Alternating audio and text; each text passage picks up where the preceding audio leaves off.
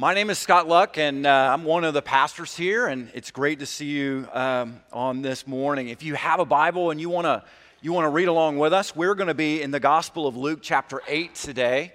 And if you don't have a Bible, that's okay. We'll have the scripture on the screens behind me.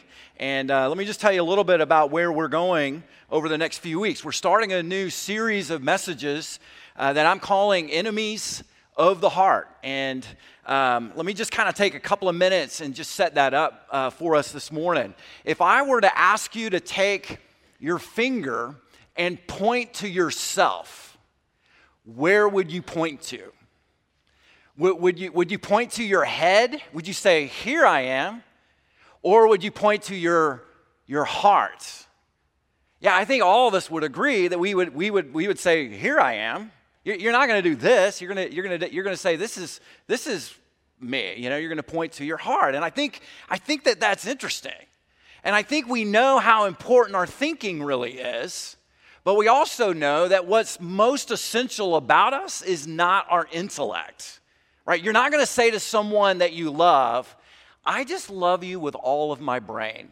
You know? You're just not going to say that. You're not going to say to somebody, "You know what? I just dedicate to you my full bladder." You know, you're not going to say that. You're not going to say, "I just love you with all of my nostrils." You know, that's just that's not what you're going to say. You know, what we know when we speak of ourselves, when we speak of that aspect of ourselves that is most central to who we are, we're going to speak of the heart, right? Now, when I'm talking about the heart, I'm really not talking about that amazing organ of muscle that God put right in the center of our chest. Not talking about that. I'm really talking about, your spiritual heart. I'm really talking about, that thing that's invisible, that's inside of you, right? I'm talking about, that thing that the poets and the philosophers and, preachers talk about all the time. I'm talking about that thing that was broken inside of you when you were in the 9th grade when what's-her-name said, "I just want to be friends," That's what I'm talking about. I'm talking about, that feeling of nostalgia that comes into your mind when you hear a Journey song, or when your heart is filled with joy when you see your kids or your grandkids do something amazing. That's what we're talking about. We're talking about that part of you that enables you to laugh and to love and to experience all of life. And what's fascinating about your heart and my heart is this. It's the thing that God is most concerned about you. That's the thing that concerns him the most, your heart. Now, just think about that for a minute. What God really wants is for your heart and my heart to be in sync with his good heart. That's what God wants. He wants you to know. He wants you to know love and joy and peace and patience and kindness and goodness and gentleness and self-control. That's what he wants for you. And it's fascinating because, the writer of Proverbs says this. He gives us some really ancient wisdom, and he says, "Above all else, guard your heart, for it is the wellspring of life." Now, isn't that interesting? And you wish he would unpack that a little bit more, but basically what he's saying is your heart and my heart needs to be guarded from something. Like we need to be on guard. And it's fascinating because, the Apostle Peter, wrote to a group of Christians and he said to them, "Be self-controlled and alert. Your enemy, the devil, prowls around like a roaring lion seeking someone to devour." So what is he talking about? He's talking about our hearts. We need to guard our hearts from the devil. And not only that, but James says, resist the devil and he will flee from you. Draw close to God and he'll draw close to you. And so James has a warning for us about the heart. And not only that, but the Apostle Paul says, do not give the devil a foothold in your heart. And so what we see is clearly we have an enemy who is waging war against, my heart and yours. Now, here's the other thing about this, and I don't know if you've, realized this, but for me, You know, the truth is sometimes the biggest threat to me is not my enemy, the devil. My biggest threat is me. You know what I'm saying? Now just think with me about this. You know, we're all made in the image of God. We are image bearers of God. We were created by God and we reflect his image. That's what makes us valuable and that's what makes us lovable in God's eyes. But the truth is, my heart is sinful and selfish. And left to myself, I have this kind of propensity to get incredibly distracted from the most important things of life. You know, left to myself, I can give myself over to misplaced priorities, and I can become incredibly selfish. So what we see is there are internal threats to our heart, and there are also external threats to our heart. So what we're going to be doing over the next few weeks is we're going to be looking at how the heart can come under attack. We're going to be looking at just specific enemies of the heart that really act as kind of life-blocking agents that get our hearts out of sync with the heart of God. And the first enemy that I want to look at this morning is one that's well known to all of us. It's really the enemy of fear. You know, and it's fascinating as I was kind of researching, you know, over 400 times in the Bible, God says, do not fear, do not be afraid. And what that tells us is it's the heart of God for us not to be preoccupied, you know, with anxiety, with worry and fear. And man, do we live in the age of anxiety today, don't we? In fact, you know, David in the 23rd Psalm said, even though I walk through the valley of the shadow of death, I will not fear. I will fear no evil, for you are with me. And so what David is saying is this, that there are going to be times in life when you and I walk through the valley of the shadow of death. There are going to be times in our life when fear is kind of crouching at our door. But we need not fear because he's with us. And that's what God wants us to see, that we need not be afraid in the circumstances of life. And interestingly enough, that's what Jesus is trying to teach the disciples. And so what we're going to do today is we're going to read just a story of Jesus and the disciples today from Luke's Gospel, chapter 8.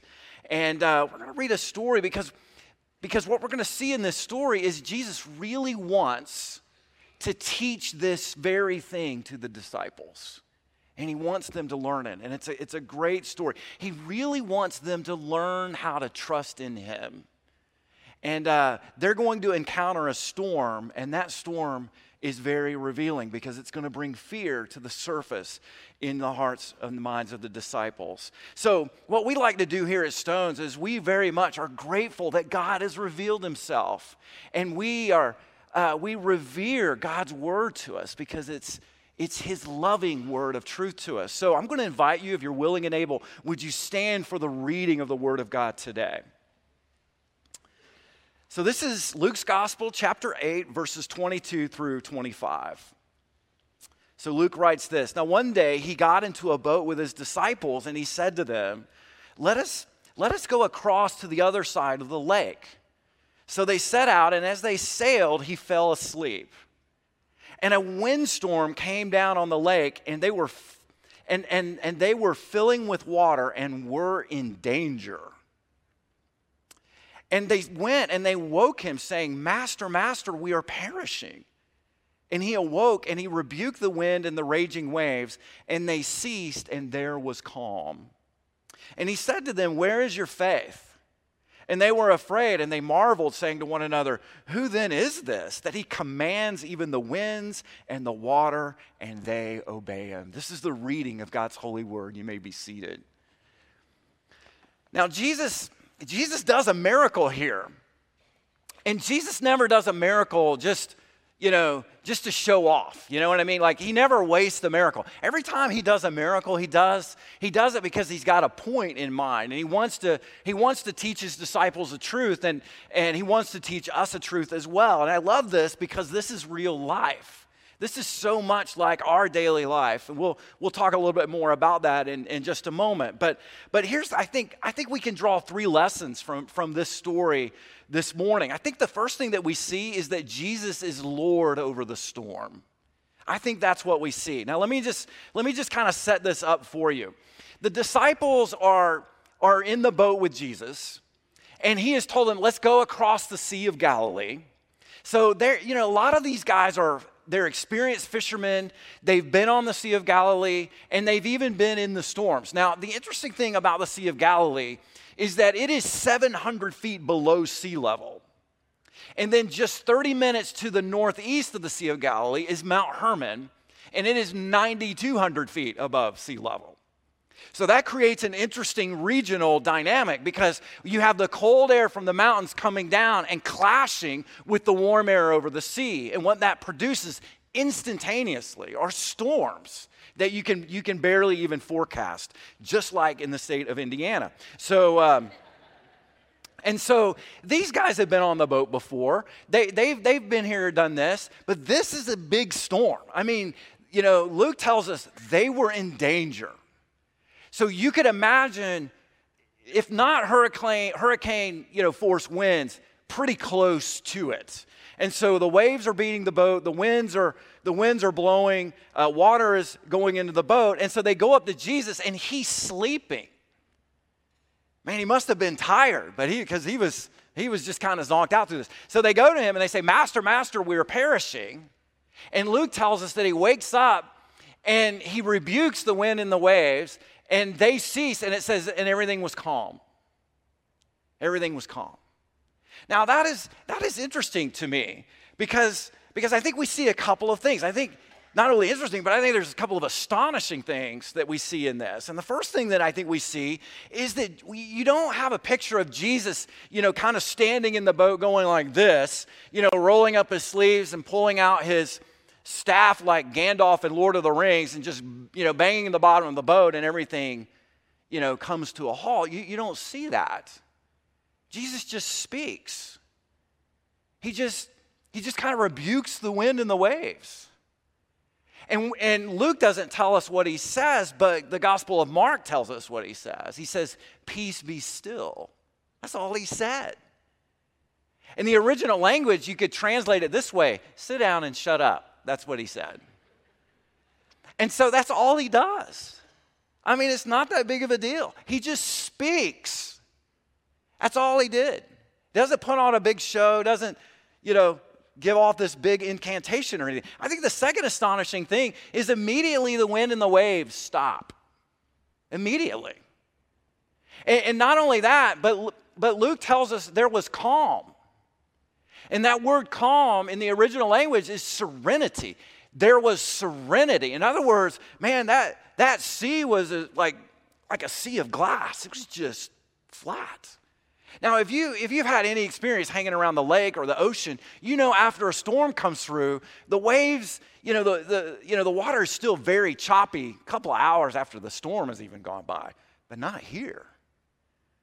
I mean, he completely deals with the storm, and it's pretty amazing. And these disciples, they see this power they've never seen before. Like, who does this? And you have to understand, in ancient people back then, 2,000 years ago, the one thing all the cultures had in common was really their view of the sea and their view of the ocean. Because they didn't know a whole lot about it, and for them it was mysterious, it was dark, and it was destructive. It was a symbol of everything evil. And it was completely uncontrollable by people. Only the gods could control it. And here you have Jesus standing up in the boat, and he says to the wind and the waves, basically sit down and shut up, and everything goes calm. And you guys, interestingly enough, the disciples are more afraid after he calms the storm than they are before because they're marveling at this. Now, what is it that we learn from this? How does this, what does this kind of mean for us? It just means this. It means that Jesus is Lord over the storm. It means that Jesus doesn't appeal to a higher power. He doesn't appeal to Zeus and Apollyon and Athena and all the Greek gods. He doesn't appeal to some higher power. He is the higher power. He's not using his special, powers. He is power. The wind and waves obey him because Colossians tells us he created and holds together the wind and the waves by the power of his word. That's pretty amazing. Now, how does this apply? What does this mean for you and for me? Doesn't it seem like in life that life is one series of storms after another? You guys know what I'm talking about? I mean, doesn't it seem like life is just you just move from one storm to the next, to the next, and to the next. And some of you are coming out of some kind of storm right now, and you're like, whew, I'm so glad that's over with. But hold on, you're getting ready to go into another one. We all are, right? Because that's life. Life is just a series of storms. And you just kind of hope that, you don't get hit with the big one that takes you down, right? I mean, that's just kind of the way it is. And so I think it could be anything. It could be any number of things for you and for me. It could be that you're waiting for the results from a test that your doctor ran on you. And you feel the fear of that. It could be that your boss emailed you Friday afternoon and said, I want to see you first thing Monday morning at 8 o'clock. And you fear that. It could be that your marriage is not doing well. And there's a lot of uncertainty about your future. And you fear that. It could be that you're working 3 jobs and you still can't make ends meet. And you fear that. That's called a storm. That's what it is. And we all have been through them. Now, I think you've got a couple of options at that point. One thing is, the first option, I think, is you could really go with the culture and what the culture tells us about our life and how our society kind of defines our existence because so many, not everybody, but so many in our society basically says that, you and I are, we're products of an accidental storm that happened billions of years ago. That you and I, that our existence derives from the fact that we've evolved over billions of years. And finally, this is kind of what we've evolved to, right? And so there's no God and there's no life after death and there's no purpose in life. I mean, this is all you have. This is all there is. You live and then you die and that's it. I mean, you can go with that. Or you can go with Jesus is Lord over the storms of life. You could go with that. That Jesus is security in the storms. That Jesus is safety in the storms. That Jesus, most of all, is with you in the storms. See, if Jesus is Lord, if he's Lord over the storm, he's Lord over life. And that means he created us. That means we have a purpose. That means when you were born, God was smiling that day at your birth. That means that your choices and my choices matter. It means that there is death and disease and evil in this world, but because Jesus is Lord over the storm, he's going to right that and create a new heaven and new earth one day. That's what it means. And so, the question is which option, draws you in? I think what we see, Jesus is trying to help his disciples see the option. He is Lord over the storm. But there's a second lesson that we see here, and that is that Jesus allows the storm. He allows the storm. He really does. Look with me at look again at verse 22. Now notice this. Now Luke tells us this. One day he got into a boat with his disciples, and he said to them, let's go to the other side of the lake. Now, I think Jesus is orchestrating this entire thing. I think this is in his plan from the very beginning. I think he wants to reveal himself to his disciples. Because I think up to this point, he's been hidden. And I think he wants to really show them who he really is. And so I think Jesus orchestrates the storm. I think he allows the storm. I really do. Now, it's here that I need to make a really important distinction. And that is this, that Jesus is sovereign over the problems and the storms in your life and in mine. He is completely sovereign over the storms of life. But that doesn't mean he's caused all of the storms in your life. You know, like I was mentioning a little bit earlier, sometimes I just make dumb choices and I cause my own storms. Thank you very much. God doesn't need any help for, I don't need any help from God. I can just do it, just by myself. Sometimes the enemy, like I mentioned a little bit earlier, he can cause some storms in your life. And then other times God wants to test our faith and strengthen our faith. And he will put us in a storm just to strengthen us and test us. And so regardless of the cause of the storms, the good news is this: none of your problems and none of the storms could happen without God's permission. In other words, the storms of life are Father filtered. They really are. And so he's sovereign over the storms in our life. And what you see in this passage, just very clearly, is that Jesus is allowing the waves to hit the side of the boat. What you see is Jesus is allowing the rains to come down. He is allowing water to come into the boat. He's allowing all of this. And so the disciples, are panicking and they want Jesus' help, but he's sleeping. Now, isn't that your experience and mine? Like so many times when we go through a storm, not only is he allowing it, but doesn't it seem like God is asleep during our storm? I mean, it's like, God, where are you in this? You seem so far away. You seem so disconnected. Where are you in this? He's sound asleep. As the disciples say, Master, we are perishing. The implication is, don't you even care that we're dying here? You ever said that to God? Well, it's not a new thing. In fact, there's a passage in Psalm 44 that says this, awake, why are you sleeping, O Lord? Rouse yourself. Do not reject us forever. Why do you hide your face? Why do you forget our affliction and oppression? For our soul is bowed down to the dust. Our belly clings to the ground. Rise up, come to our help. Have you ever said that to God? You ever wondered where he is in the midst of the storm? You see, I think the point is God will sometimes let the waters and the waves rage in your life. He will let that happen. And he'll always seem like he's sound asleep. And have you ever noticed this? That not only does he seem sound asleep, but he's never in the hurry to end the storm. You guys, you know what I mean? Like he's never working on your timetable. And it certainly seems like that is here. And so he just kind of lets it go.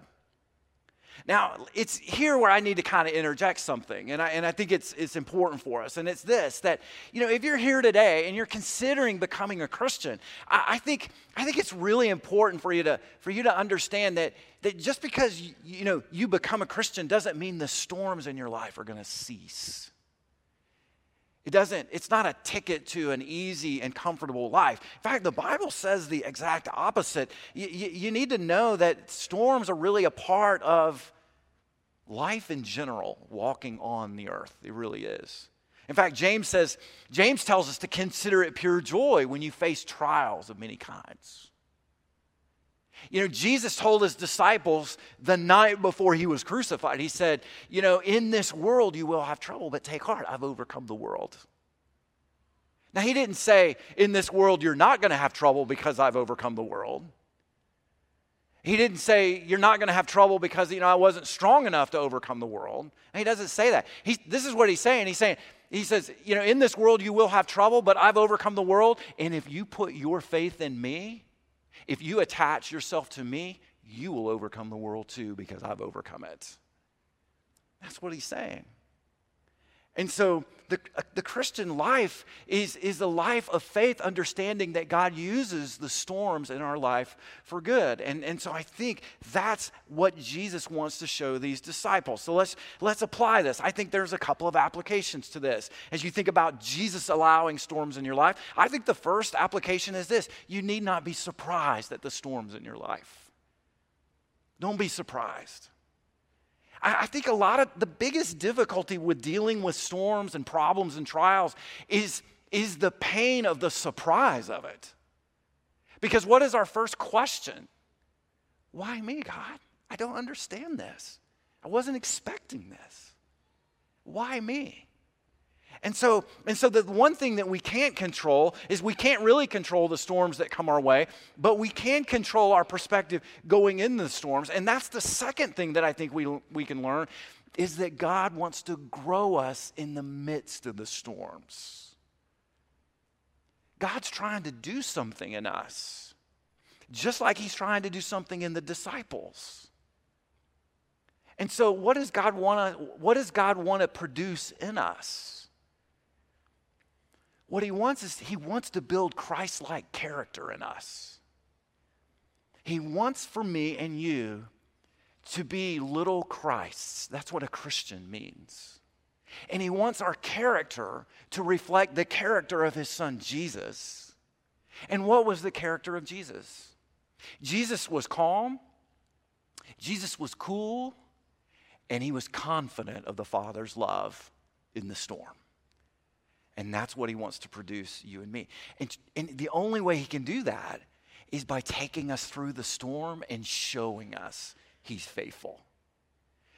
You know, it is almost football season, and Cousin Andrew's looking pretty good. That's what I'm hearing. People ask me all the time, are you related? And I say, I've got to be related. I just have to be related to Andrew Luck. I just got to be. But I'm so excited. So I watched one of the first games this week, and you notice, like in a football game, all the coaches are wearing headsets. You guys notice that? And so they've got coaches up in the press box that they're on headsets, and so the coaches on the field are wearing headsets. And so during the course of the game, the coaches on the field, especially the head coach, can find out what's going on from the guys upstairs, and so they can make adjustments. They can be like, why in the world are they running the ball right up the middle and just gashing us, you know? And the guys upstairs are saying, well, it's because our D-line's not playing very well, so you need to get some new guys in there, you know. So it's that kind of thing. Now, why do they do that? Why do they have all these headsets, and why are they all talking to each other? And the answer is really simple. You know, the worst possible place to watch a football game is on the sideline. It's the worst possible place to see. In fact, the people closest to the action have the worst perspective on what's happening. Have absolutely the worst perspective. They can't see a thing. They have no idea what is going on. And so they ask upstairs, hey guys, what's going on upstairs? What do you guys see from your vantage point? And I think that's the challenge in the storm. Those closest to the action in the storm, the disciples, you and me, we really can't see what's going on. And so what's fascinating is God's logic seems completely illogical to us because we can't see. And the good news of the gospel is Jesus is in the press box and he sees the big picture. And what God is really trying to do for us in the storm is he's trying to build a treasure of godly character in us. Faith, hope, and love that can withstand the storm. Does that make sense? And so we don't understand what's going on because we can't see. We're like, oh God, what are you doing? I don't understand this. And God says, trust me. Trust me. And Jesus says, I'm security in the storm. I am safety in the storm. I am with you in the storm. You need not be afraid. You need not be afraid. You know, I was reading about this guy, Joel Ruth. How blessed is he? He's walking on the beaches in South Florida, and he comes across a treasure chest, 180 mint condition silver coins in a treasure chest. I'm not making this up. And it was right after a hurricane. And apparently this South Florida hurricane uncovered this treasure chest that dated all the way back to 715. All right. It was on a Spanish ship that sunk in South Florida, and it went down to the bottom. And so 289 years later, a hurricane blows through and uncovers, this priceless treasure of Spanish silver. Man, what a great day to go on a walk. There you go. And I was just thinking, God allows us to go through storms because he's interested in uncovering a treasure of Christ-like character in us, and it can only be revealed in the storms. That's great news, isn't it? You guys, that's why he allows it. That's why he allows it. But there's a third lesson that we can learn, and it's this, that Jesus wants us to trust him in the storm. He wants us to trust him in the storm. Look with me at verse 25. Notice what he says. He says this. He said to them after, he calmed the sea and the wind and everything. He says, where is your faith? Where is your faith?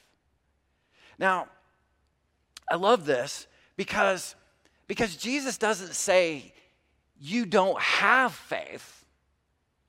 He's saying, where is your faith? He's saying you need to get it out right now and you need to use it. Where is it? He never told them they didn't have faith. Basically what he's saying here is you're just not using it. You're not exercising your faith. Now, it's clear that from Jesus' perspective, faith is not a feeling. Faith is not a warm fuzzy, although it can be accompanied with warm fuzzies. Faith is not a quiver in your liver. That's not faith.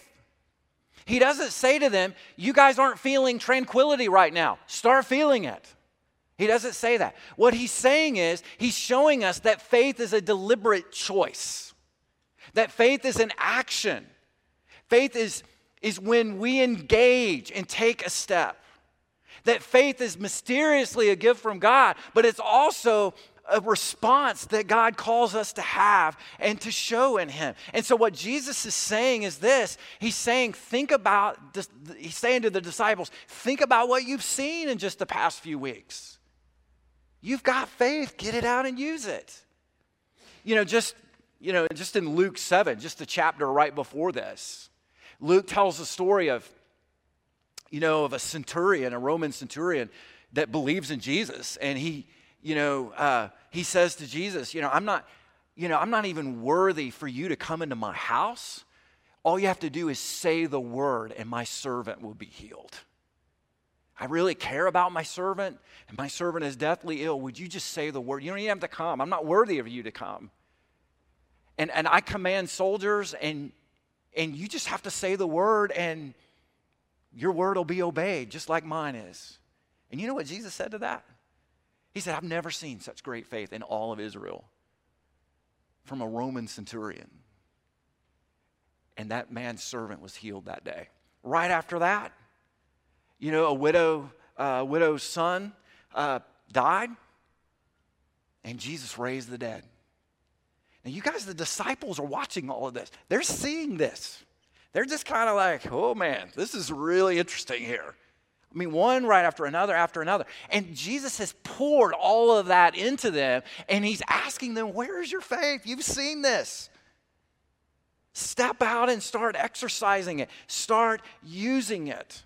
Start stepping out and make a choice based on what I've revealed to you. Now, I want to just take a couple of minutes and maybe talk to those that are here today that, you're not a Christian, and, you've been invited today, and you're thinking, man, I'm just kind of skeptical. I just don't think it's reasonable to believe in Jesus and the Bible and these miracles and stuff. So you're just kind of skeptical, and we're glad that you're here, and I think it's okay to ask questions. And maybe for you, you're like, what's the big deal about Jesus? I mean, what was so unique about him? Well, I think there's a lot unique about him. And so the world classifies him as just a good teacher, but I think he's got to be more than that. In fact, what we know about Jesus is that he actually lived 2,000 years ago. It's a historical fact. And he actually died at the hand of the Romans on a Roman cross. That's a historical fact. And not only that, but his body was never in his tomb. You know why? Because he rose from the dead. And not only that, but Jesus' teaching and Jesus' miracles are compelling. Because I just don't know a lot of people that can do what he did. And not only that, but Jesus fulfilled 300 prophecies that were written hundreds of years before he came to the earth. So I think his credentials are different than any other person who has ever lived. And you say, well, I'm not such a bad person. I don't think I'm a sinner. A lot of people say that in Indiana. I'm not a bad person. I'm a good person. I don't really think I'm a sinner. I think the question that I have about that is this. Have you ever thought about how good is good enough to get into heaven? Is it 51%? Is it 70%? You got to get an A in goodness, like 92, 93, whatever an A is today. I don't know. But what do we know what the score is? And how do you even measure that? I mean, we're making a pretty big bet on that, right? And so a lot of people have those questions. I think a lot of us assume that the only thing God requires is goodness to get into heaven. That God requires us to have some level of goodness. But that's not really true. He doesn't require goodness. He requires perfection. And there are only two ways to get into heaven. Either you've got to be perfect and never sinned, or you can trust the one who was perfect and who is perfect, Jesus Christ. And you say, well, what about all the contradictions in the Bible? Well, I'd like to see one. Show me one. I'd like to look at that. The interesting thing about the Bible is the incredible unity of it. I mean, the Bible was written by 40 different authors, 3 different languages, 3 different continents, over 2,000 years, and it tells an amazing story. It tells one story. How miraculous is that? It tells the story of God pursuing people because he loves them. And so the Old Testament points to Jesus. Jesus comes, Jesus lives, dies, and is raised from the dead, and he's coming back. What an amazing storyteller God is. And so, I think there's some varying perspectives in the Bible. There's some different perspectives. You got 40 different people writing the Bible. There's some different, perspectives, certainly, right? But a partial account is not a false account. There was a car accident on State Road 37, and, 10 different people saw the car accident. I can guarantee you I can get varying perspectives of what happened in that car accident. And that's what you have here. Well, what about the evil and suffering in the world today? I mean, why would a good God allow that? Well, most of the evil and suffering that happen in the world are really man-made. You realize that? It's man-made, and what God says, he's not going to allow it. He's going to judge it. He's going to make it right. He's going to wipe away every tear, and he's going to judge the world in righteousness, where we all will give an account. We will all stand before God. And you say, well, I just don't like organized religion. Okay, come to our church. We've got disorganized religion right here. Trust me. I lead the charge, so. Yeah. Well, the church is just so full of hypocrites. Come on, we've got room for one more. And I'm being funny, but I'm not. Do you know anybody that lives up to their convictions and their beliefs 100% of the time? Do you know anybody that does that? Christians aren't perfect. We're just forgiven. We're just following Jesus in the battle of sin. And it doesn't give us a right to excuse sin. But we often fail in the battle of it. That's why we need a Savior. That's why we need a Savior. And so my whole point in this is this. God has revealed himself to you. Where is your faith? Where is your faith? Get it out. Use it. That's what Jesus is saying to the disciples. Get it out and use it. Take a step. And it doesn't mean that you understand everything. That's okay. But what is it that you do understand? That Jesus lived and he died and he rose for you because he loves you. That's what we know. And that's enough to take a step of faith with. What we know is this, that Jesus endured the storm of the cross for you and for me. That he endured the storm of insults and beatings and betrayal and bloodshed on a cross because he took your place and mine for our sins. He did that for you and for me. And that's because he loves you. Where is your faith? Get it out and use it. Take a step today. Let's pray together.